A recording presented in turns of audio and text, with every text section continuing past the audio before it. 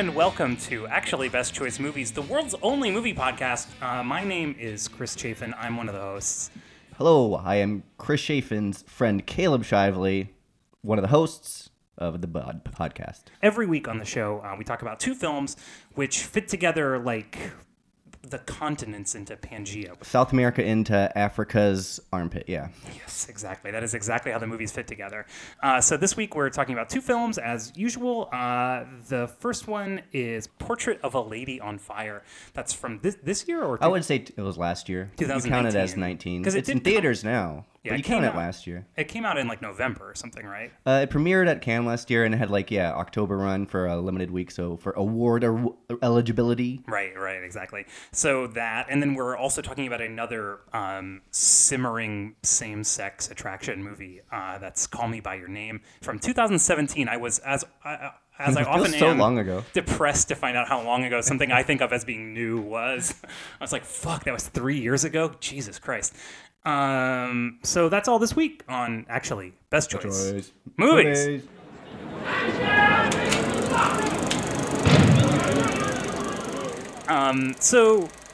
So this week on the show, we actually have a guest, which is very exciting. We actually do something on this show. I know, we're actually we're trying stuff out, and it's all for you, the listener. So if you don't like it, that's pretty ungrateful. It is the host of AOL Build, writer, and my good friend, Mr. Ricky Camilleri, or should I say Richard Camilleri? No, Ricky's good. Ricky Camilleri, yeah. Hey, Ricky. How's it going? What's up? It's going great, dude. Thanks so much for having us. Thanks for having me. Thanks. That's the way it should have gone. Yeah, thanks for having me. And your time spent. All I got is time, man. I'm okay. I'm all right. It is. I know that's true. It's very sad. Yeah. So this is the part where we talk about the movies we saw recently. So Ricky, as the guest, please, I would love to hear Start about us. So what have you been seeing recently? Last week I saw The Invisible Man. He said that wherever I went, he would find me. Walk right up to me, and I wouldn't be able to see him. Are you okay? Someone's sitting in that chair. Which I thought was great. I like Leigh Whannell a lot. Yeah, I saw that yesterday. Yeah? Yeah, you saw it in the theater? I did see it in the theater. Good crowd? Great crowd. It was a screening crowd. Oh, nice. And everybody liked it a lot. Did you like... this is like an industry screening for people who are important. People. No, right. Press people, the least important people possible, dirtbags. Did you see Upgrade? Upgrade, yeah, I saw Upgrade, which, weird premise, but he nailed the action sequences a lot. Yeah, I loved Upgrade. I thought it was a really well done B movie, and I think Invisible Man is the same. I don't know. He achieved a very specific early '90s thriller look. Oh, definitely. So hard to do on the kind of budget that I heard that he had. Yeah, it was a kind of small budget, and he had to spend most of it on matching green screen because Elizabeth Moss isn't trained to do stunt work, and there's some stunt work that she wouldn't do. Oh, really? Is that true? Yeah, so they had fall out of the attic. Throwing her against the wall. Yeah, they're falling out of the attic. I looked very closely at that scene. That is not. Oh, no, that's so clearly not. I mean, they do a good job with it, but it's so clearly shot from the back. Yeah. And at no point does she look anywhere. It's like a dude with a wig on. But how much of it it's just her alone in a room being scared? Isn't that a lot of the movie? I mean, if you really pay attention to it, you can see that there's literally 3 locations, 2 of which are redressed to be there's 2 hospital locations. One is an asylum and one is an actual hospital, and they're clearly the same hallway. And then there's 2 houses. One is a mansion, a glass enclosed kind of mansion in the hills, and the other is sort of what's supposed to be I think somewhere down in LA, even though it was shot in Australia. It's supposed to be kind of a lower income house, but that's really it. And then a few spots on the road. It's a pretty low budget movie that still is framed beautifully. Yeah, they do a lot of because it's her looking around, so they do a lot of good camera movement of her just searching of and the camera moves with it. I thought that was a cool trick. It starts off really well too. That opening sequence. Yeah, is dope, opening sequence right? is oh cool, we're in it. You don't even see him. He's very much on her side already. She's being abused. Although my only thought about that opening sequence, which is so silly and not even a critique of the movie, is that it opens with the 2 of them in bed. And I get that he's holding on to her because he's overbearing and abusive. And it's hard for, I'm sure he sleeps that way with her all the time. And I know that she's pretending to sleep. But anytime I go to sleep next to somebody, the bed is a mess. Like, it's just a disaster zone within 15 minutes of people laying in bed together. That bed is like pristine, and they just like laid under the covers and just did not move. Well, that's how controlling he is, Ricky. Yeah, Like, even the bed is pristine. Right. Also, this is a little thing that means nothing in this movie. I noticed everyone wore black Nikes, like with big white checks. I was like, Really? Oh, yeah. Heaven's Gate reference, maybe? Oh, baby. Yeah, I have not seen this movie, but I am a big fan of like Elizabeth Moss goes insane in The Frame. I could murder you right now and no one would ever know. Like, isn't that? Oh, her? she's We're great. at Yeah, this she point? so is- great at it. She is Yeah. the queen of a vulnerable character stealing her wills into strength. She's the that's her consummate thing. underdog. Like, Yeah. she is the absolute Hollywood underdog. She's right so now, good, I yeah. think. I don't It's- think you can cast her as anything else. Yeah. It's amazing that Different she's leading a variations. number one movie too. Like who's like Peggy 50 Olsen? million, yeah. right? I think it was only around which movie 30. are you Yeah. talking Oh, about? really? Invisible Man. Like Peggy Olsen's now. It was the number one movie. Yeah. One It was a movie. Universal No Studios way. movie. Yeah. $5 million budget, and it's made $30 million. Yeah. Like, That's yeah, crazy. crazy success. Blumhouse, man. Blumhouse, crazy. They great casting. Like she absolutely carries this movie. Well, let's see how crazy you guys think Blumhouse is when The Hunt comes out.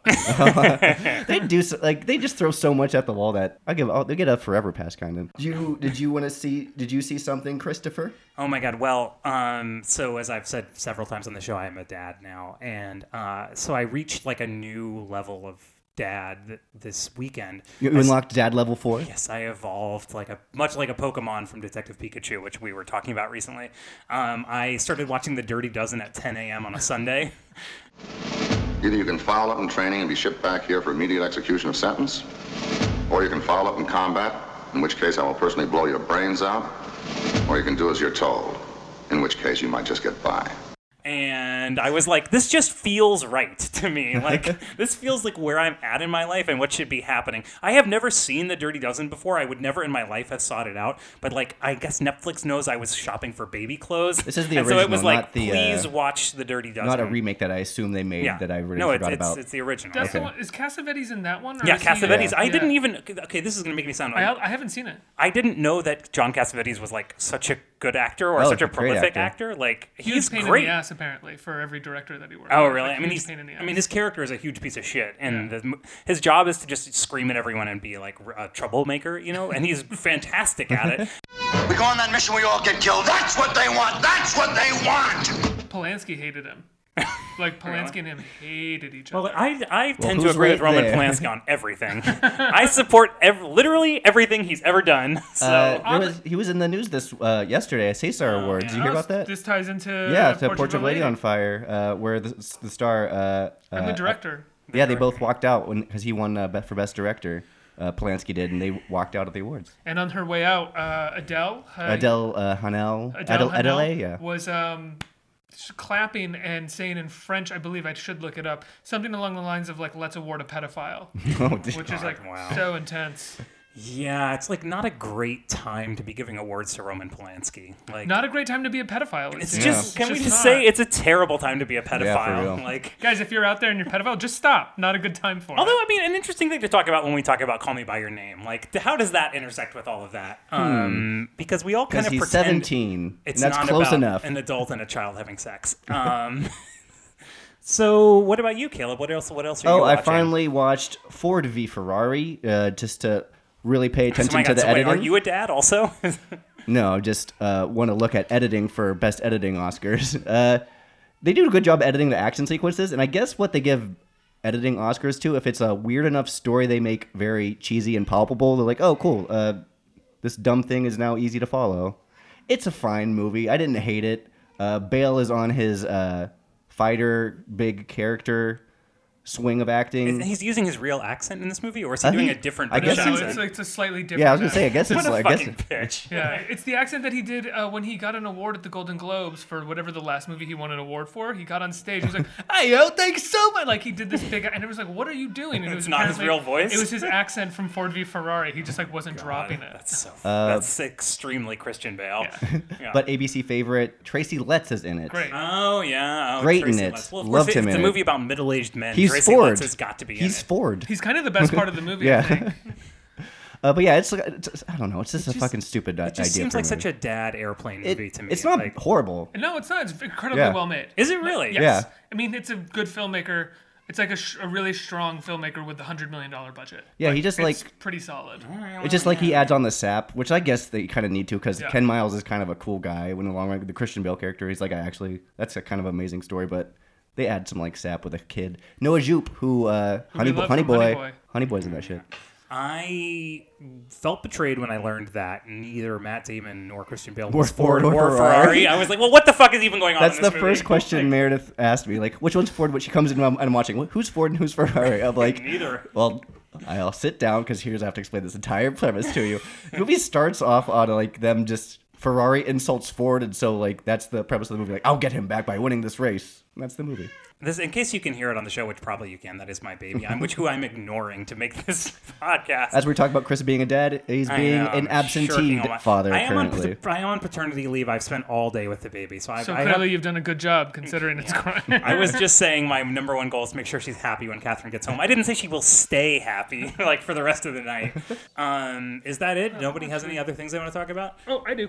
Speaking of sports movies, wait, are the movies that we talk about in this moment, do they have to be new? No. Should they be new? I just Should talking they about be the part Dirty of the Dozen. conversation? I was in a bad mood the other night, and I was like, you know what I want to watch? I want to watch Nick Nolte yell at people for Blue 2 Chips? hours. Blue Chips is on Hell Prime. yeah. And it was sick. I love Blue Chips. I had never seen it. The opening scene, well, it suffers from the opening scene being the best scene of the movie, where he it opens with him screaming at the players, and then he gets so mad he walks out of the locker room. And you think the scene's over, but then he comes back to yell at them some more, and then he gets tired and he leaves the locker room, and you think the scene is over again, but he comes back in the locker room and keeps. And I was just like, please let the rest of this movie just be this over and over again. And it kind of is, kind of isn't, but it's a great movie. It's a great movie. William Friedkin, the director of Exorcist, Sorcerer, one of my favorite directors. He loves basketball. He almost quit directing just so he could watch the Celtics for an entire season. Like during the 80s, we could hang out with like Larry Bird. Oh, I think I heard this story, Yeah. right? Bird is in the movie too. Yeah. My favorite scene in the movie is when he discovers the non-famous basketball player, the white kid who just is really good shooting. He's in the backyard shooting. That Larry Bird introduces him to. Yeah. That's really funny. There's Bob Cousy hits a bunch of free throws in this movie. The team's called the Dolphins. There's so much to love about. Team's called the Dolphins. So there's so much incredible like documentary style camera work going on, like of the games as well. Like it's one of the more believable 100, basketball movies in the sense that they have huge crowd. They clearly had a budget for crowds and could shoot games in incredible, like the rack focusing and the whip pans are so cool. Yeah. And most of the time, like even something in a movie like He Got Game, which I love, kind of doesn't look great when it's on the court. Yeah. The NCAA apparently hates the movie. Yeah. Yeah. Well, They couldn't get that's why they had to call the team the Dolphins, because they couldn't get permission to use any close to a real college. Well, because it's about them like breaking all the rules of the NCAA. It's about playing. Right? It's about paying kids to go to college. Which is definitely what happens. Yeah, right. Not a movie, but have you guys been watching or have watched High Fidelity yet? Keep listening. There might be more here than you thought. The show? I have not. No, I haven't either. I heard it's great, but I haven't watched it because I thought maybe it's not great. No, it's great. It's surprisingly great. Do you really like it? I really loved it. Yeah, it doesn't try too hard. It doesn't try super hard to be like, oh, it's about a woman now, so we have to like drop in all these references, or it's like, oh, it's 2020, so we have to drop. It just feels incredibly well developed and made. It's light, it's not like a huge drama. It's like a 8-episode light 30-minute show. I mean, that's like what I need in my life, is because every show is an hour long and super depressing. And Divine Joy Randolph is great as the Jack Black character. How is that's what I was wondering who the Jack Black. She's the Jack Black character, and she's amazing. Yeah, very funny. How is Zoe in the show? Zoe's great. Zoe Kravitz is pretty good. She takes a beat to get used to because she's so flat. Her delivery. But it's not. Oh, I thought you were talking about something else. I was not. But because this is 3 men in a room with microphones, I felt the need to clarify, which may have actually made it worse. It did make it a lot worse. I was trying to make a joke because I wasn't trying to make a joke. I was just insecure about the tone that I was taking. I thought you meant she didn't pop on screen. Like, oh yeah, she's kind of flat. I thought you meant that she was run over with a steamroller like a Looney Tune. But yeah, it's great. You guys would. I think you'd love it. I think anybody who watches it would love it. I mean, I keep thinking about, but they I just don't know. did a good job. Like, you ever just watch a show and you're like, oh, good job. You guys just did this right. It's like, whether you love it or not, you're like, it was a well-made, right? Yeah, no, that is a very nice feeling to have, instead of feeling like nitpicky and betrayed, like after watching something, So I don't know. That's enough of this bullshit. Sure. Our first movie this week is Portrait of a Lady on Fire. J'ai un nouveau sentiment. Le regret. Quel en est le titre? Portrait de la jeune fille en feu.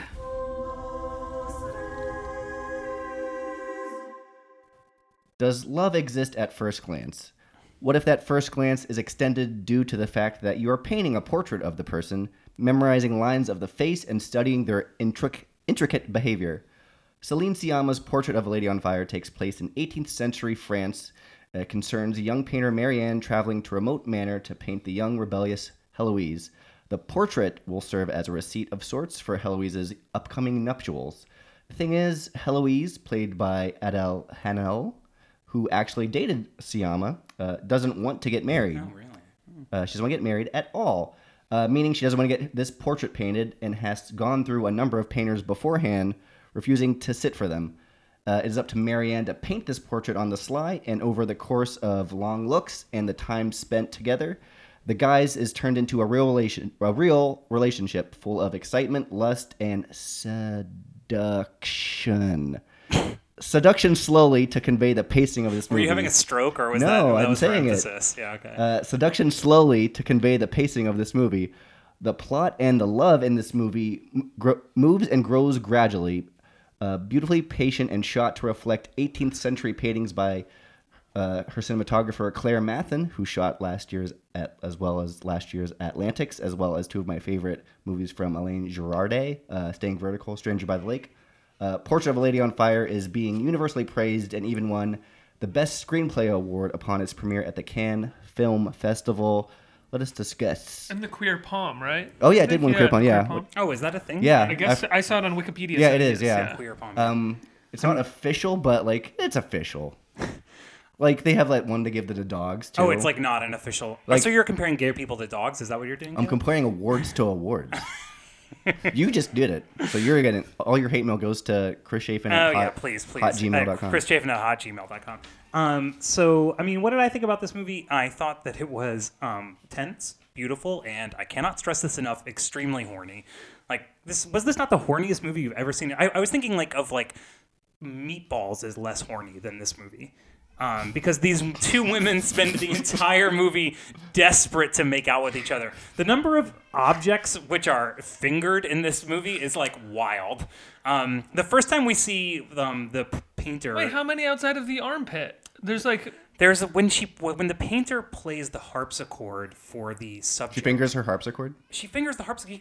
It's covered. Plays the harpsichord? It's covered with a sheet, and she lifts up just a little bit of the sheet and just sticks her hands underneath and is like playing. I felt like she was fingering the harpsichord. I felt like Was that there is. a close-up? No, there was not a close-up. You got horny from But- someone playing a There was harpsichord? no close-up of the But fingers it's just playing something. it's like You were like, the she's way fingering that the shit. way that she lifts up the skirt of the harpsichord She and does it- slips her hands underneath to make beautiful music that transport the both of them. I was like, this is an early metaphor for, like, she's gonna finger blast this girl. Okay, but you did say the opening shot, which why the opening shot is her on a boat, and it's kind of mysterious because, like, what is going on?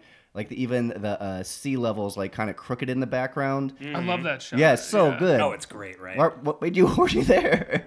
No, I didn't mean to say the opening shot. That was not one of them. I thought you were just No, I mean, no, it's like one of the few instances they show men in the movie is that opening shot. Well, it is interesting. I mean, because as much as Call Me by Your Name is about, it's the world of men. I mean, this is the world of women. Oh right? yeah, I mean, purposely so. They don't even show any men really outside that one opening scene, and then at the end where she. I think the men that they do show play like a pretty particular role Yeah. too, right? It's like they're like monsters. the one right? man I who's mean, like taking the painting away, which means he's also taking her Yeah. away from her lover. And then the last man is some guy who's mansplaining her own painting to her Oh, right. at a gallery. Who she's like, "This is mine," and he's like, "Yeah, well, I think it's about this, this, this, and that." And she's like, "I gotta navigate this fucking world. Like, where's my lover?"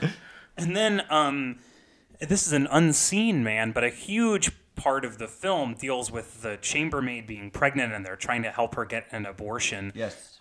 So I mean, that's like a very easy dichotomy where the women on the women on women sex is very explosive and sensual and freeing, and the man on woman sex is like a huge fucking burden, that takes like a whole community of people to undo the damage that it does. Mm-hmm.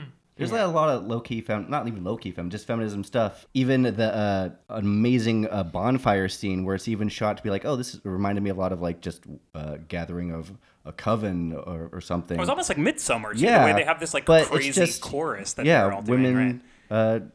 Coming together, like this is a known thing. They all come together and celebrate. And that's the scene where, and that's the moment where later she reflects that might have been the moment where she first wanted to kiss her. Oh, yeah. She's like, yo, when we were surrounded by these women and they were chanting, that's when you first wanted to kiss me. I was reading this too, and I didn't put it together, but that was the first. They don't have a lot of music in that movie, but she said But they talk about music. Yeah, all the they do. time, right? And they said she wanted to hold it till that scene. And she said it was really hard for her not to put music in this movie, but she wanted that clapping song, which is a very cool song, to be like a big first instance of the music. Which does play a big role. Because it's like the two of them connecting and they're making beautiful music together. Is that like kind of the idea? Yeah, and it's also the part where the title comes a little bit literal, where she actually catches on fire. I was wondering if she was going to go for it. Like if it was just going to be the painting was a metaphor and then that image was going to be, she extrapolated a metaphorical idea and then painted it, but it's like, no, literally, she catches fire, and that's the idea for the painting. Yeah, I will say, so I was thinking that, and then also part of me was worried that she was going to, like, die in a fire. There's also, she sets fire, I think unintentionally at first, to the first painting of her without the face. Yeah. Oh, yeah. And literally the heart catches fire. The heart of the painting catches fire. Yeah. One thing speaking of the first painting, so the movie is right, like Caleb was saying, one character has been hired to secretly paint the other character. And so for the whole first half of the movie, she's like, it's a fantastic cinematic device for setting up two characters to smolderingly look at each other for like a full hour. And it's like driving the plot forward that they're like just eye fucking each other. But that's great. But then she's painting this painting based on her memories, right? And the thing about it is the painting is really bad, and the movie is telling you that the painting is bad because like her hand is shaking and you're seeing it. And there was a certain point where you see the face of the painting, and everyone in the movie theater I was in was laughing because it didn't look anything like the person it's supposed to. It really looked like her. It looked like the painter, like she had put herself there. And the first painting. The first painting, yeah, the exactly. one that she wipes her. Scrubs the face. Yeah, up, exactly. Yeah. I laughed hysterically at that face because it was terrible. Like, it felt to me, and maybe cut this out after I say it, like a very butch lesbian interpretation of that actress. But it was like, and I loved that she was obvious, that they showed her being nervous and doing a bad job, and then I further loved that they showed her pretending that she thought it was good. Like, I think any creative person can identify with that impulse of being, where the person who's commissioned it says like, "Are you happy with it?" And she goes, "Yes," which I thought was really funny and true. But like also speaking of things that are like mildly anachronistic, there's some like threads running through the film that I thought were interesting or make it like the characters like cool modern people. Like the painter, one of the first things we see her do is take off all of her clothes and like smoke a bowl in front of a fire, but it's like a bowl of tobacco. But it's like she basically seems like a modern LA person, like hanging out in her cool house. But it's like, 1780s France or whatever. And there's like a few things like that where it's like they've very effectively, I think, put like modern sensibilities of what's interesting and cool in a like, 17th century or 18th century France context, which I thought was really interesting. And I mean, it reminds me of a movie that, we liked a lot, The Favorite, right? I mean, sure, yeah. Yeah, which I thought was cool. Yeah, there's all these like modern touches, but the pace of it reflects the era in that painting is so slow. I stole this from somebody, but like instead of sending nudes to somebody, you'd send them a portrait like this, which would take so long to like do. A saucy portrait, which she does in the movie, right? She draws a nude portrait of herself inside that book to with the crotch mirror. Yeah. The crotch mirror. Oh my god. Yeah, that was something else. And so she's painting her lover's naked body, and then she's putting her head on it, right? Right. And the mirror's being held in her lover's crotch, which is like fantastic. It's like a great sequence. But the plotting and pace of it, I really responded to. One, it's really slow. I love slow movies, but you anticipate things are about to happen, but everything would happen like a beat later, like, okay, and they're going to do it now, and like, okay, and then it would come. I was like, oh man, this movie's fucking with my internal clock. I loved it so much. Well, a movie it reminded me of that almost we could have been doing with it, although I really like doing Call Me By Your Name, is Disobedience, which is another movie that's about, same-sex attraction between women, where it's in a community where it's Rachel not allowed. Weisz movie? And it also, Rachel Weisz, yeah, exactly. And Rachel McAdams. And Rachel McAdams. The Yeah. Rachels. What I thought was interesting about this movie versus that movie is they're very similar in that the whole first half of the movie is building this tension of attraction between them, which eventually is released. But in Disobedience, it's with like a 15-minute super hot sex scene, which is very explicit. But in this movie, it's like they kiss and then it like cuts to them being naked in bed. Oh, sure. I thought it was interesting how it elided sexuality. As much as it was about lust, it wasn't about sex. Well, it wasn't directed by a man. Yes. I mean, Right? I mean, not to be like obvious No, or it's anything very about it, true. but I mean, and I think I could be completely wrong, but I think Sebastian Lelio, who directed Disobedience, is gay. I'm not sure. Not that changes the fact that he's a man, but I think there is. You see it even with Call Me by Your Name a little bit. There's always a sort of a maleness that comes to the approach to like a water cooler scene, or we need a big moment for people to talk about, or we need big masterful stylistic moments that everyone can take away quite easily. And what I loved about Portrait of a Lady on Fire is that it is so like right from that first shot of her on the boat, right? That's such an incredibly composed, beautiful shot that only like a masterful director would kind of come But it up also with. feels so lived in at the same time. It doesn't feel like remote. You know, it feels like masterfully composed, but also like you could imagine this is life. It doesn't feel like it's showing off. Even one of its best shots when she first follows her out of the house and we're following her hood, amazing shot. and then the hood falls down. What a character It doesn't- introduction. You don't get that sense of like possibly like a male director being like, look at what I'm showing you. Look at this shot. Look at how incredible this thing is that I've composed. They don't. Yeah, feels... this shot's so good. They don't.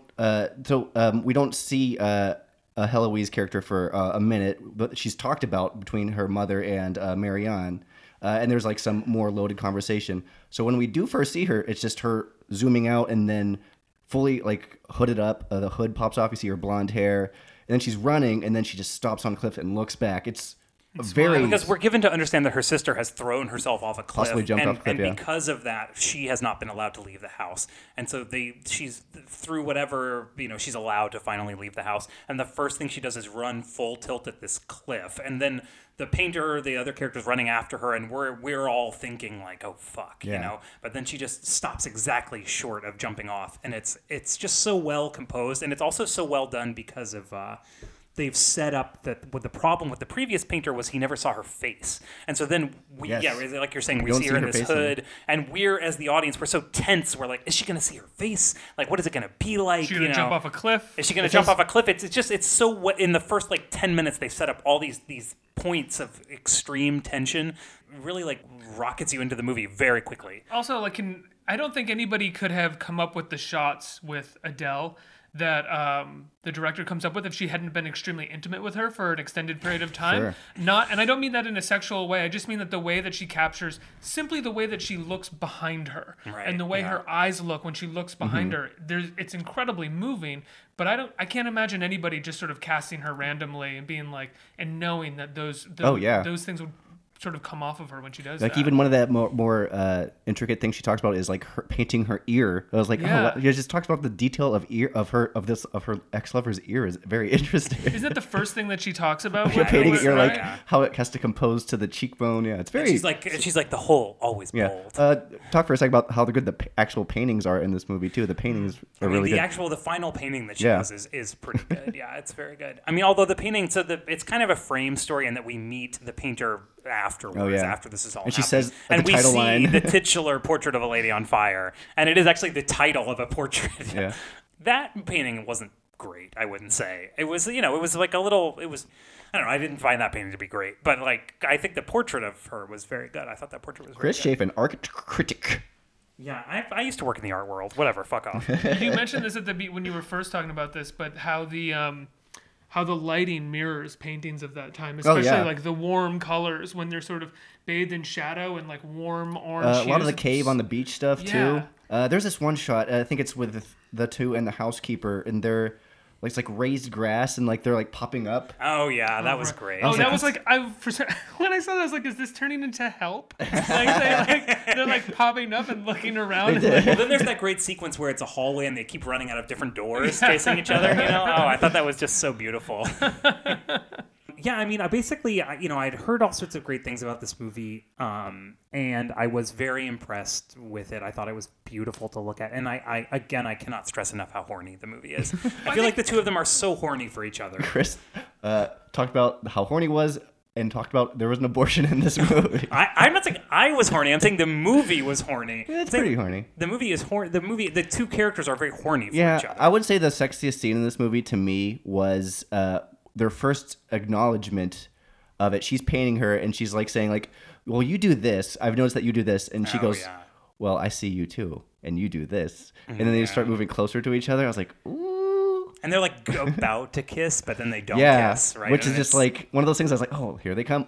Nope, they don't give it to me. Yeah, I know. Like how many, it was very like, obviously it was very staged in a certain way. Like they're very obviously about to kiss and then don't kiss, but it definitely put me in mind of all the times in my life where I've been like, in a situation like that where you're like, Painting. definitely I should kiss this person, but then you're like, oh, I have to probably finish I my shouldn't. painting. I can't. Yeah.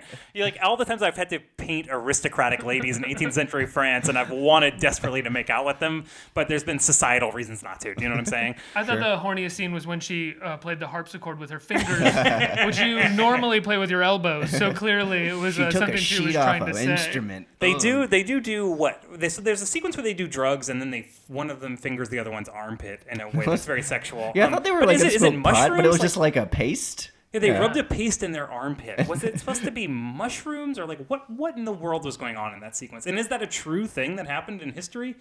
It's interesting as a response almost to Blue is the Warmest Color, right? Another sort of lesbian love story from France, which was what, like 8 years ago? Something like Yeah, that. Which something like that. features a like 19-minute unbroken sex scene that is like wildly pornographic, that Yeah, for some reason and- when it came out everybody got behind and was like, this is not pornographic, this is just clinical and this is love. And it was like, are you out of your mind? Like that was whereas this movie, that was directed by a man, this is directed by a woman. It's all about how women see each other Yeah, it's about via their art connection, and connection. And this is like specifically, as we were talking about before, not titillating in that very obvious pornographic way. But so much of the film as well can be seen as these different layers of women creating worlds for themselves. Well, right, of course, yeah. The way the filmmaker sees the women, the way that the painter sees women, the way that the women within the film create these insular worlds, and men only interact with that world to kind of destroy it or mock it. This is completely off topic, but I just have to add before we move on that the mother of this movie, did any of you guys recognize this actress? She looked a little like Virginia Madsen, but I know that she wasn't. I will tell you who she was. She was the hot girl in the Hot Shots movies. Oh, the All right, the first one? The French one. No. She's in both of them. Of all the missions, you had to come walking into this one. It's a sequel. I had to come. part 2 as With well. the black hair? Yes. I don't remember the Hot Shots. I own the Hot Shots movies on DVD, Yes. and I don't remember. Charlie Sheen's girlfriend in the movies, the ones Sure, who they sure. like fry an egg on her stomach or Yeah, something. yeah. I remember right. those scenes. I don't know. I get stoned and watch those movies. I mean, I was like 11 when Hot Shots came out, so like it was a very important part I of my have seen Hot adolescence. Shots within the last 10 years. Because there was a $5 DVD with both of them on the same disc.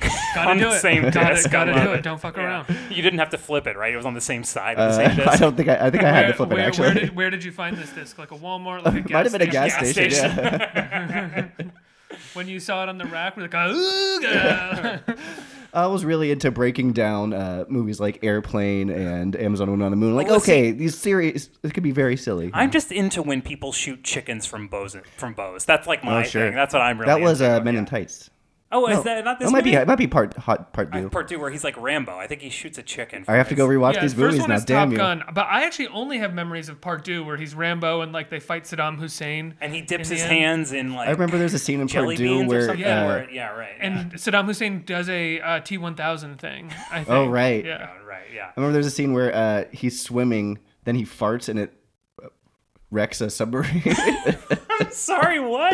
like he's swimming underneath a submarine and he farts, and then the submarine just starts sinking. Leave it to the boys to dip into Yeah. a Hot Shots conversation. Yeah. Portrait I of mean, a Lady there's on a Fire. connection. Portrait What of a can I Lady- say? There's a connection, you know?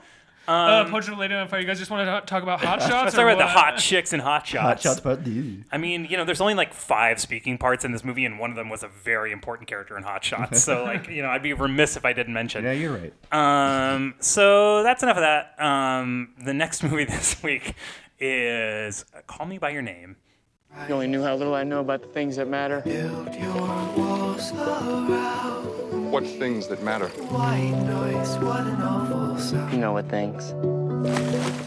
Call Me By Your Name is a 2017 movie starring Timothée Chalamet and Armie Hammer and Michael Stuhlbarg in a fantastic role. It's this very languid movie about an Italian summer where this romance blossoms between Timmy and Armie. And we just sort of see them in this amazing otherworldly situation that is like being an academic living in a country villa in Italy in 1983.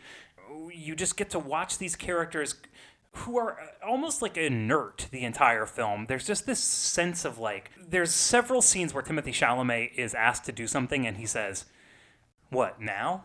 Because the whole vibe of the movie is oh, I'm just hanging out here right now. But to me, what that means is it's not only beautiful to look at it and emotionally moving, but it's again a movie that's very lived in, and many scenes start with the camera in a very kind of random place, and then it spins around until it finds the characters, which has a lot of effects. But one of them is to just make you think this is just the world. Things are just going on. And here are a couple of people who are having this experience that, ultimately will be very fleeting. It was a movie that hit me like a ton of bricks, especially sartorially. I love the fucking clothes in this movie. It completely changed how I dressed for a year and a half.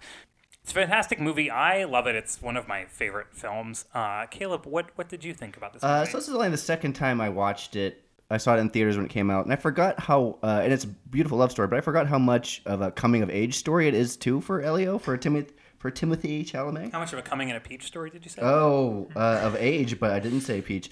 There is the spoiler for your 2017 movie that he fucks a peach. Yeah, I mean... He high arts American Pie. Quite quickly, by the way. Upon rewatch, it was oh, yeah. He puts the peach in his shorts and comes. He and fingers it a little bit. Well, I feel like to get him a boner. He's a kid, he's horn dog, but he's doing it for the purpose of trying to learn how to not come because he comes when he fucks his girlfriend really fast, and then he fucks the peach, and he comes immediately. Is that why he says there's something wrong with me? Well, no, I think that's unrelated, but it's when he. I thought it was because he was embarrassed about fucking. Well, yeah, the peach. No, that is true. But when he fucks the peach, he comes right away, and he goes fuck, and he seems very angry. And I've always thought it was because he's trying to not come so fast. I thought he was fuck, I came. I mean, maybe that's my own lens on the movie, You were same, bro. Same. I totally fucking get it, Timmy. I totally get it. Ricky mentioned earlier that there's no a men-directed movie. There's no big scene. That was the big scene in this movie that everyone always talked about. I remember even before it came out, oh, he fucks a peach. He fucks a peach. It's a very memorable scene in the movie. I didn't read the book. I would love to actually read that passage. Right, it's based on a book, which I bet you it's actually a beautifully written peach fucking scene. I heard it. I mean, I've read interviews with the director because this is a famous scene. It's been written about so much. He was saying in the book it's so beautifully written that it almost seems like a metaphor, maybe it's not actually happening. So supposedly both him and Timothée Chalamet actually fucked peaches before they filmed the scene. Oh, you got to practice, yeah. To see if it was indeed a possible thing to do, and they on Did set. He take Wait, the what is that true? Yeah, this is true. On set, the director said to Timmy "Oh, so this is what we're doing, and just so you know, I know that this works because I did it." And and Timothy went, "Well, so did I. Of course I did it. I wanted to make sure that it worked." Did he take the pit out? He takes the pit out. Yeah, that's what the fingering is. It's sensuous, but the point of it is to take the pit out. It's to get room for his pit-sized dick. Are you guys Chalamet boys or Hammer guys? Wow, good question. That's a good question. Yeah. I think Timmy was. Obviously this is his breakout role. He's gonna be Bob Dylan pretty soon. But it was indeed his breakout role. Allow me to loudly go into the microphone. Finn on what was that show? Homeland. It was his first thing. Oh my god, he's such a piece of shit in that. Where he accidentally Wait, Timothée Chalamet was on Homeland? Yeah, he was the president's son. No, he's the vice president's son. And he hit and runs someone. Yeah, that's a plot in Homeland. Yeah, it goes on for 8 episodes that they hit and run this guy, and they're trying not to get caught. What a tell. Tell who? Our parents, the cops. And how will that achieve? I was trying to watch Hot Summer Nights last night, which is on Amazon. Yeah. Another A24 movie. Yeah. No, but when I searched for Call Me By Your Name, it was do you mean Hot Summer Nights? It did come up, yeah. It's not bad. It's not great. It's not bad though. Yeah. It's him and Micah. I always forget Micah's Monroe. Maybe. Micah Monroe. Yeah. Is that good from It Follows? There's some great filmmaking in it. Very heavily contrived and influenced filmmaking, but still kind of like decently done. Is it from this year? No, No, I it was think like- it was yeah. released last year, but I think it was shelved for like 3 years. Yeah, I think Until they like Timothy was very released. Yeah, famous, A24 was like, oh cool, we got a Timmy movie, let's put it out. Yeah. But yeah, he's very excellent in this movie. I think he excels at like Elio's very believable. He's a very self-confident kid. I mean, he's speaks multiple languages, is a piano genius. But he's also excels showing how self-conscious you can be as a kid who doesn't know how he is attracted to someone and doesn't know how to talk to. It's Oh my god, yeah. very, very like fun line to walk, and he is very, very good at it. He's a kid who thinks he's smarter than he is, but he's still actually pretty smart. Yeah, I mean, it does conjure this whole world of like that I've always wanted to belong to, which is like playing intellectual games and randomly speaking French to your mother for no apparent reason, and like transcribing music. Like they're living in this world of like, this world of the mind. Northern Italian summers. Warren supporters, really, is what you're talking about. Supporters, exactly right. Yeah, this is just this world of Warren supporters where they're trying to prove to each other how qualified they are all the time. There's several moments where people like are unwittingly subjected to intellectual tests, which they pass, because otherwise they would have to leave, But I found that like extremely rough. I mean, it reminded me of being a kid. I mean, there's an interesting movie or a moment in the beginning of the movie where Armie is saying to Timmy like, "Oh, what do you do here all the time?" And he says, read books, transcribe music, swim in the river. And like, number one, that sounds fantastic. And number two, that is the entire vibe of the film. Like that is the pace of the film. Those are the activities that happen in the film. Like they are laying out for you in minute like 12. Like this is what the entire movie is going to be. And I am 100% here for it. Like I have, It's very much a fantasy, like the whole movie, right? Like nothing bad happens. Yeah. No. Sure, he gets his heart broken, but like it's portrayed as like, this is an early moment in his life. His life is going to go on. He's supported by his family. Right. His family is so supportive. The worst thing that really happens to anybody in it is Armie Hammer, because he has to deny his truth for the rest of his life. Yeah. Right. He's getting engaged. It may not be exactly what he wants, but for the most part, the parents are supportive. The girlfriend who's getting left is supportive. It's supportive, like an extremely fantastical and it's like movie. Two men in Italy, which, spoiler alert, is an extremely chauvinistic country, who are like making out with each other on the streets in 1983, and there isn't. They do try to hide themselves, but yeah. But there isn't a moment where anyone says to them like, very "What are true, you doing?" or like you can't do that. That doesn't enter into it at all. Glenn Kenny actually wrote, the year that the movie came out, he wrote a piece about Lady Bird and the year of Call Me by Your Chalamet, Name, and was kind of like, these are two movies that do not represent a reality in any way. Like nothing bad happens. They're extremely sentimental. Imagine being a 17-year-old kid and getting your huge crush at that time, like seeing like someone across the way and be like, "Oh, this person's fucking hot," and then actually hooking up with them. That's not that. Well, I was thinking, imagine you're 17 and you're gay, and it's Armie Hammer. Yeah, right. He shows up and he's like, "Yeah, dude, I'll fuck you," and your parents are like, "That's chill, go for it." Great, go for it. Do you guys want to take a trip for a few days and go fuck each other somewhere? If you want to, that would be great. And then when it's all over, your dad cries because he's so proud of you for fucking him. Armie Hammer in this movie, who, I don't know, he always kind of has the lunkhead energy, and he does even have that here, but that times his aloofness is great, works perfectly for this movie. It allows you understand why Timothée Chalamet, Elio, is attracted to them, and you understand why he has a chance with him even. Armie Hammer didn't like him. This was a complete 180 I did for him. Made you like him? Yeah. I mean, one thing I will say, rewatching it, speaking of that back rub, is I don't know how I thought the romance between the two of them came about when I first saw the movie, but watching it a second time, it was interesting to think, because Armie Hammer's coming on very strong to Timothée Chalamet, like immediately. Oh, right off the bat. Right off the bat. He's like rubbing him. And changes in front of him, He kicks his bedroom door open while Chalamet's masturbating, and he's like totally shirtless, and he's like, "What's up, bud?" He's like, "Hey, what are you up to? What are you doing right now? Do you want to come swimming with me?" Yeah, let's come swimming. Come on, let's do it right now. But then there's this interesting thing where he sort of like backs off and disappears for a long time, and then makes Timothy come after him, where it just seems very calculated, like from the very beginning, which again gets me back to something I mentioned earlier, like in 2020, how do we square the fact that this is a adult man grooming, shall we say, a teenage boy to have sex with him? Like, I to watch the film and to read the book, it's very romantic and interesting. Have you read the book? No, I haven't. Okay. I haven't. But I mean, from what I understand. From what I understand, you know. So the difference in age is he's like a grad student, so let's say 28? 27, 28, yeah. In the book, he's actually, I believe, 22, 24. Oh, really? And the kid kid Elio is like 17. Well, Yeah, that's like 17 a lot is, yeah. less problematic, I would say. Yeah, but in the movie, yeah, they cast Army, who's Like 35. A grad student, yeah. 43, I think. Exactly, during right. this. He has a grandkids in this It movie. is weird, and it was weird that this movie, it was actually out and being celebrated like at the moment when awareness about how bad things like this were happening. Like Bryan Singer was being drummed out of Hollywood while everyone was celebrating Call Me by Your Name, and you're like, isn't this the same? Isn't this the same? You know, but it's not, because Bryan Singer was victimizing people and was a terrible person. Oh yeah, But he whereas used this power. is a This is romance like between two an people actual- of equal stature, yeah. more or less, right? There's consent involved in this. There's consent involved in this, Well, right?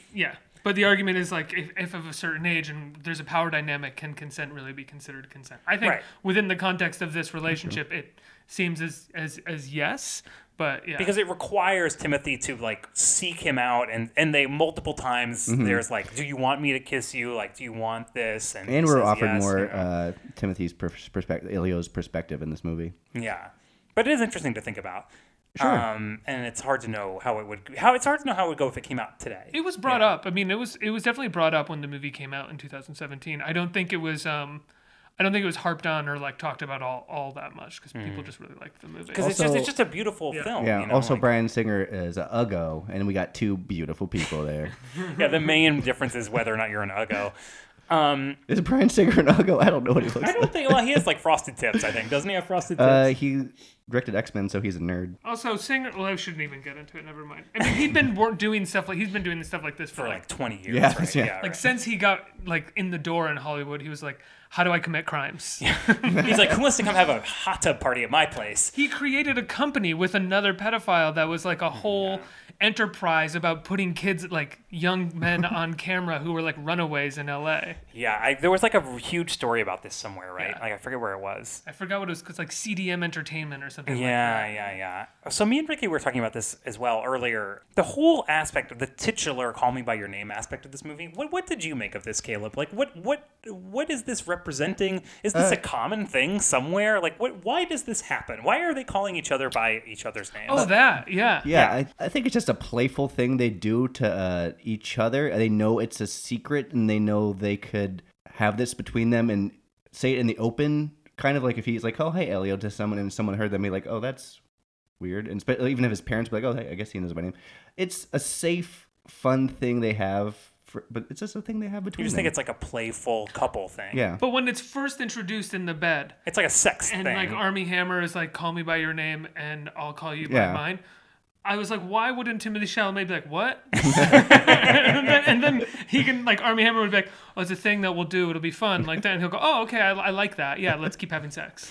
Yeah, but there's not a say. It's like he just gets it immediately. It's like a movie where somebody's like, "I'm from the future," and you're like, "Okay." It's like, Oh, awesome! Yeah. like, "Call me by your name." All right, sure. That's a totally normal thing everyone does. I'm a werewolf. Oh, okay. It's like I've literally never heard of that before this movie, and never heard of it since. I mean, I don't know if I'm just like a very square person, and I don't run Only in these time circles. I could think of it on Mad Men once when they hired the second black secretary. They kept calling each other by each other's names just because they kept getting confused for each other. But that's a race thing. Well, I mean, Don there's and some Shirley similarity, on I Mad guess, Men, there between, season 7. because it's like they're like hidden minorities or something, Yes. right? I mean, because of being like Don gay people at Chambers. this time in life, or this time in history. Me remembering details on Mad Men. Very good, very well done, Caleb. Chris mentioned it is a good costume movie for him. He was part of this. This is a great bicycle movie. It is a great bicycle movie.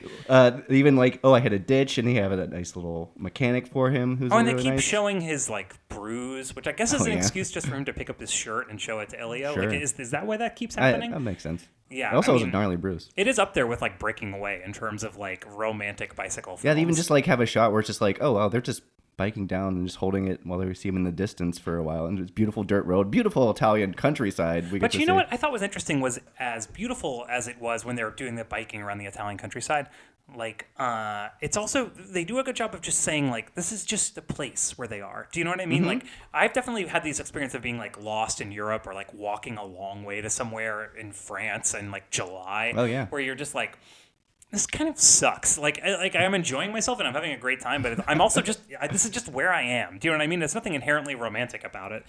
The cinematographer's name is Sayambu Muktiprom. Sorry, I pronounced that. I'm sure you pronounced it 100% correctly. He won the Spirit Awards that year. I always say Spirit Awards is better than Oscars, which also Chalamet won for Best Actor that year. This was 2017. Crazy good Spirit Awards year. Get Out won Best Picture. You got awards for Greta Gerwig, The Big Sick, Ingrid Goes West won an award. And then you got noms for Good Time and Columbus, which I love. Barry Keoghan, Killing of a Sacred Deer got a nomination. Oh my God, Killing of a Sacred Deer. Wow. Spirit of the Awards, so much better than Oscars. What a year. What a year. What a year for cinema. What else has that cinematographer shot? Does he primarily work with Guadagnino? I believe he shot A Bigger Splash. Okay. I don't know anything else off the top of my head. All right, hold on. I'll go look up on IMDb. You guys have to say something else. I will say I liked Chalamet's performance in this a lot more than I liked his performance in Little Women, where I found him to be entirely miscast. Oh, and really? I No. thought that he just did not work for me in that movie. So we've at talked all. about this a little bit about Little Women. I just feel like he's dreamy. I feel like He's his dreamy, job and is to be dreamy. He That's sticks what, out and a he's little. doing it, you know? He's the most anachronistic. Am I saying that right? Anachronistic. Anachronistic person in that movie. There are just so many moments where he's like tiptoeing around or like hopping, and it felt very forced and phony to me. An underrated. I don't know, maybe it's underrated, but he's a very physical actor. Like first, Elio in this movie, who always slides around in the room. That stuff is great. Yeah, that's or great. He, like, yeah. But that stuff is very childlike. That makes sense to me. He's like, very gangly. Where he has enters very a room gangly and energy. jumps into an armchair, Yeah. like from behind it. I was like, oh, that's so good. It's such a teen boy. But I thing can to see do. that it is like weird and. Well, in Little Women, he's supposed to be. He's what's his Lowry? Laurie. He's Laurie, and there's like a moment in the beginning of Little Women where the women are making fun of his tutor and are being like, "Oh, that boring tutor," and then they cut to the room and the tutor has like a jaw cut from glass and is like totally ripped with like a linebacker's shoulders, and it was like, I don't understand this dynamic what don't they whatsoever. like about this? Laurie is a crybaby, and this guy is like a man. I don't like know. a huge, attractive man. Yeah. Yeah, exactly. But what we were saying about Timothy in Call Me by Your Name, his physicality, and I think that's actually one of the strengths of the movie overall, is that all of the actors have a very unself-conscious physicality. Everyone just seems like what it's supposed to be. They're just fucking hanging out at this villa in Italy. You know? Armie Hammer dance scenes. I mean, I think he looks so stupid in those dance scenes. I know that's beautifully supposed to be a big stupid. thing. Beautiful. Yeah, it's iconic how stupid he Yeah. is. Like it creates something. Also, I want to say like those dance scenes also remind me that like I don't know if it continues throughout the rest of the movie because eventually I just got lost in rewatching it again and stopped paying attention to this. Yeah, but it feels like the first act of the movie, every shot is a low angle looking up at the characters. maybe, yeah. Like at the dance floor when we meet Armie Hammer. Outside if it's like they're getting out of the car and it's a point of view looking down. But by and large, the camera feels sort of waist height consistently for like the first half of the movie. I think that kind of changes, but I don't necessarily understand why he did that. I mean, but I it's guess when they beautiful. do that, it's like to, add weight and power to the characters, right? And I mean, I guess we're seeing It's like Elio. the hero shot. Or Right, what, yeah. Like we're seeing Elio look at Armie Hammer, and it's just like We're watching people watching. Yeah. Yeah, we're watching him, right? There is a great shot. It's a one take, and it's when Elio first becomes vulnerable and lets know his feelings. They park their bikes, and then they both go on separate sides of this little statue. And you could hear them, but it just goes up and see the top of the statue, and then it comes back down. And like they had this whole conversation, like kind of he is rejected. Yeah. Armie Hammer's rejecting. What's Oliver is his name? Oliver is rejecting Elio, but then it's like. I don't know, the way it was composed, it's like they're close together, but there's so much caution they have there as they're talking. Well, I thought that was very well done. And then it happens again after they have sex for the first time. There's kind of a distance between them, and then they go off swimming together as they are always doing. But you first see one of them swimming, and then the camera pans over like many degrees, and the other one is a very different place in the lake. And then they're getting dressed afterwards, like on very different parts of the bank. And it's sort of telling you, like, maybe they feel weird about having fucked each other, like because there was the whole movie's been leading up to it, and then it happened, and then it's kind of like neither one of them is sure how the other one feels, which is so often the case in a situation like that in real life, where if you have a long simmering attractive just and it to finally someone happens, and you feel like you shouldn't do it for some reason, and when you actually do it, then you're like, oh fuck, and then like you're worried the other person is mad at you and they're worried you're mad at them, and it's like it can ruin the whole thing. You're right also worried there what the next step is. Well, exactly, right? right. Oh no, like what is it? Where do we go from here? Do we just suddenly plunge in and like take this as far as it can go? How do we even go back to where we were before? And for Elio, there's a whole thing of it too, of like, and I don't know that he's like 100%. You're supposed to be thinking he's thinking this, but there's a layer of like, well, like, am I gay now? Do you know what I mean? Because he other than that, we aren't given to have it. We aren't, as an audience, thinking that he has any other gay things going on. Like he has a girlfriend, but it's just something about him. Armie Hammer has like he's just riveted by him. But it's like it changes his whole conception of himself to have this relationship. That leads to Michael Stuhlbarg's scene. Can we get into it? Wonderful scene. The end. This is very close to the end of the movie. Yeah, I think we should just spend the next 35 minutes talking about like King God Stuhlbarg. Like, oh my God. just one of our great actors. He was in so many Best Picture nominees. I think even that year. He's in The Shape of Water. Shape of Water. He's in Shape of Water. Yeah. And it's a very, very different character. But he has this speech near the end of the film where he's talking to Timothy Chalamet, who's his son, and he's saying what, Ricky? And he's basically aware of the relationship, and it's the first time that he's alerting Timothy Chalamet that he's aware of the relationship. And he says, he basically gives a speech. I'm going to brutalize it in my summary, but you never know where love is going to come from. And as you get older, your heart sort of closes, which is funny because I listen to the rewatchables about Breakfast Club, and they keep playing the clip where Ali Sheedy says, as you get older, your heart dies, which I thought was funny that this made it into this movie in a way. But he's kind of saying that as you stop being as open to experiences like this, and don't ever do that. And he says he never got the kind of experience that Chalamet got in this moment because he had always been a little too closed. Yeah. And they both kind of cry, and it's still kind of a fantasy. It's like the most understanding parent ever of that time, which, I mean, I guess it makes sense for the context of the movie. But what struck me is that I don't think anybody could have delivered that monologue that wasn't a well-accomplished, amazing theater actor, not simply just because it's a monologue, but because it is kind of an expository theatrical monologue. And it's telling you the themes of the film, yeah, right? and like very explicitly. Like that's incredibly hard to make natural unless you know how to do that on stage. Yeah. Like you know how to be like, okay, 50 rehearsals of this will make me natural, like driving this expository theme, like driven monologue. You're like, man, I can't wait to get out of Africa. Yeah, these Star Wars are killing me. But he delivers it beautifully, and it's so natural and seemingly effortless. And I mean, I remember seeing it for the first time in the movie theater and just feeling like, I was hit by a truck because it's so beautiful and emotional. And I just couldn't help but think selfishly, like, what a beautiful thing to hear at this time in your life. If you're a Timothy Chalamet's character, like, I wish that to God I would have had a conversation like this, not even with my father, with anyone. That's what makes it against like a movie that's a fantasy. Like, right, exactly. Do you know anybody, gay or straight, that ever had a conversation like that with their father? Like, the best father would be like the best, most open-minded father would be like, do you have a good time? Okay. All right, well, be careful. So, you guys gonna see each other again, or okay, yeah. Right, okay, fine, I think your mom's calling me. I think your mom. No, she's not. I hear her. I gotta go. Yeah. Whereas this is like extremely deep, emotionally observant, and like it's amazing advice. I mean, I saw it when I was 35, and I was like, I should remember this. This is very important for me to think about. Yeah. And it was amazing to see in the film, and it was unexpected in a way because Stuhlbarg kind of is like, he's the dad, and you feel like he's disconnected from what's happening a lot of the movie, and there is a kind of a nod to that even in that speech because he says like, does your mother know what happened? I bet she doesn't, but of course she knew like the whole time, and when we as the audience asked know, if she knows. Oh, I thought he goes, does mom know? And he goes, I don't think so. I don't think so. Of course she's known the whole time, right? I mean, but it's like when Armie Hammer calls and it's like, I'm getting engaged, they congratulate him, and then the two parents look at each other like, oh, he's gonna have Timmy's gonna have a bad night tonight. even like Well, you want to talk? We'll let you talk to Elio for longer. Yeah, we'll let you talk to Elio. We'll go. But that is also a really cute scene because they're both holding the same handset and talking into it. It's so parents. It's very, very cute.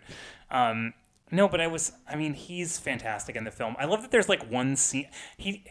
I think there's an interesting parallel I was noticing this time where they kind of are costuming him like Armie Hammer. Like Armie Hammer is almost wearing the same outfits as Michael Stuhlbarg in the movie, but obviously he just looks a lot better in them. And I was wondering how intentional that was and to what extent we're supposed to be thinking there's some kind of like, father relationship happening between the two of them. Because I don't really get that vibe from watching it, but in looking at the film, I was like, they're almost wearing exactly the same outfits. It's just that, like, he is his Armie Hammer student. looks so much better in them. You know what I mean? That you don't notice. And it goes to the theme of what Michael Stuhlbarg said, which is like, at a certain point, no one is going to want to look at your body. So it's like, he is basically grown-up Armie Hammer, but it's like you don't even process him as a sexual being because he's like, 52 and hairy and overweight, that you're like, whatever, Yeah. But it's like, it's a very similar thing. And it lends some gravitas to that speech because you're like, yeah, good point. I guess I was not thinking of you like that this whole movie. Sorry. Sorry. I don't know. You got anything else you want to say, Caleb? Boop, boop, boop. I will give a little shout out to, this is a Merchant Ivory film. They've been making movies since... Is it really? It's a Merchant Ivory film? film? James Ivory wrote it. Yeah, James Ivory won an Oscar for it. He was the one of the oldest Oscar winners at the time. He was supposed to direct it. Or yeah. he was supposed to co-direct it with Luca, right? he always directs all the movies dating back to like their old Indian movies in like the 60s. But his and him and I forget Merchant's first name, but they were Steven. They were lovers. They were partners together. The Room with a View, Howard's End, Remains of the Day are the only ones I've seen. There's like literally like 60 of these movies they've done. Yeah. But it's cool that they made a very contemporary movie and won an Oscar for it. It is cool. And I mean, speaking of Merchant Ivory, just there's a few movies that we've done on the show. Like I would say Little Women is one of them, and this movie, Portrait of a Lady on Fire, and Call Me by Your Name. And there's been some other ones. There's been kind of a resurgence of this like very sort of classical early 1990s, like well composed film, this kind of like reserved but emotional kind of melodrama, which I think is amazing, and I wish that there would be a lot more of these movies. Like I'm super fucking here for it, Do you think it's a reaction to the sort of like documentary, like the prevalence of documentary, both as documentaries and in the sort of style of it in fiction filmmaking that we see all the time? Like the digital filmmaking, like everything feels like run and gun and just kind of like, get two handheld cameras and shoot infinitely. It, you know, like I mean, a movie. I think about this because I know that he went to the same program that I went to at the time that I was there, but a film like Moonlight, which I think is great, but it definitely has that aesthetic, which is like an infinite amount of digital video was shot, and we've edited it together in a way that's like poetic and impressionistic. And there's so many good movies these days are like that I do think there's a certain movement that's like, well, let's compose the shots, sure, and let's like... James Gray is a director who I think would fall in that category too. Yeah. And I mean, even like, this is a different kind of movie, but even like something like The Lighthouse is kind of like that because it's like very, it's like a comic book basically that you're watching. Sure, you know sure. I mean?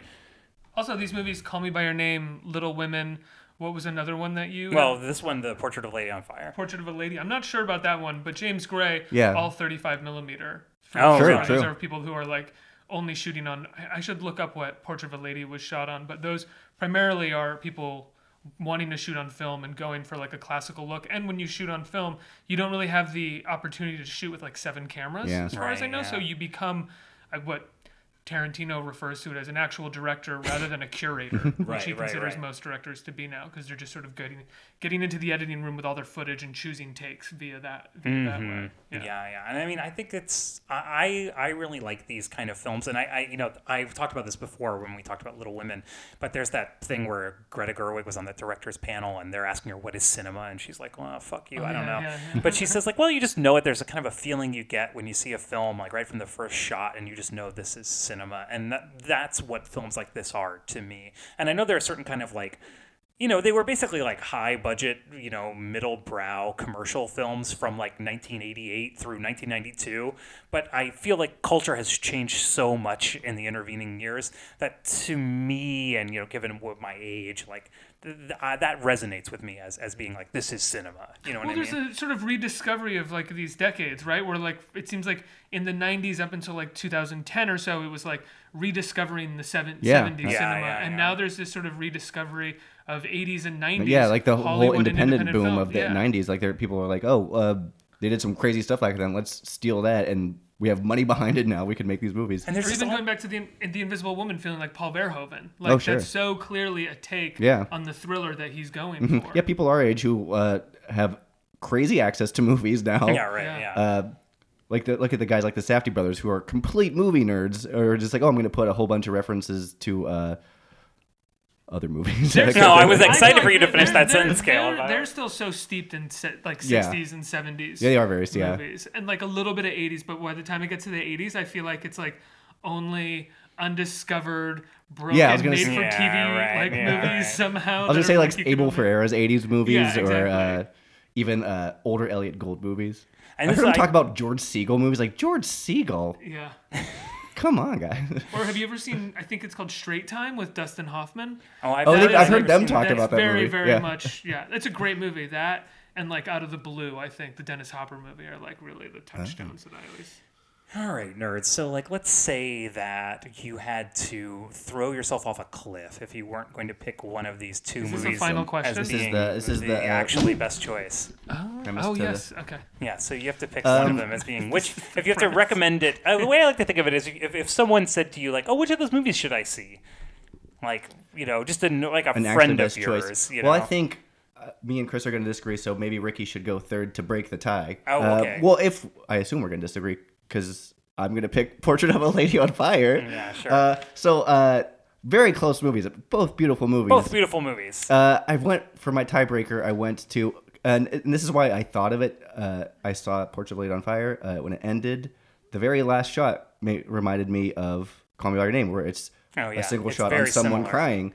That's remembering their same-sex love affair, being like, oh, let's go do that. So in building to those, so it's Elio's crying at the fireplace after a phone call that tells him that that's not going anywhere.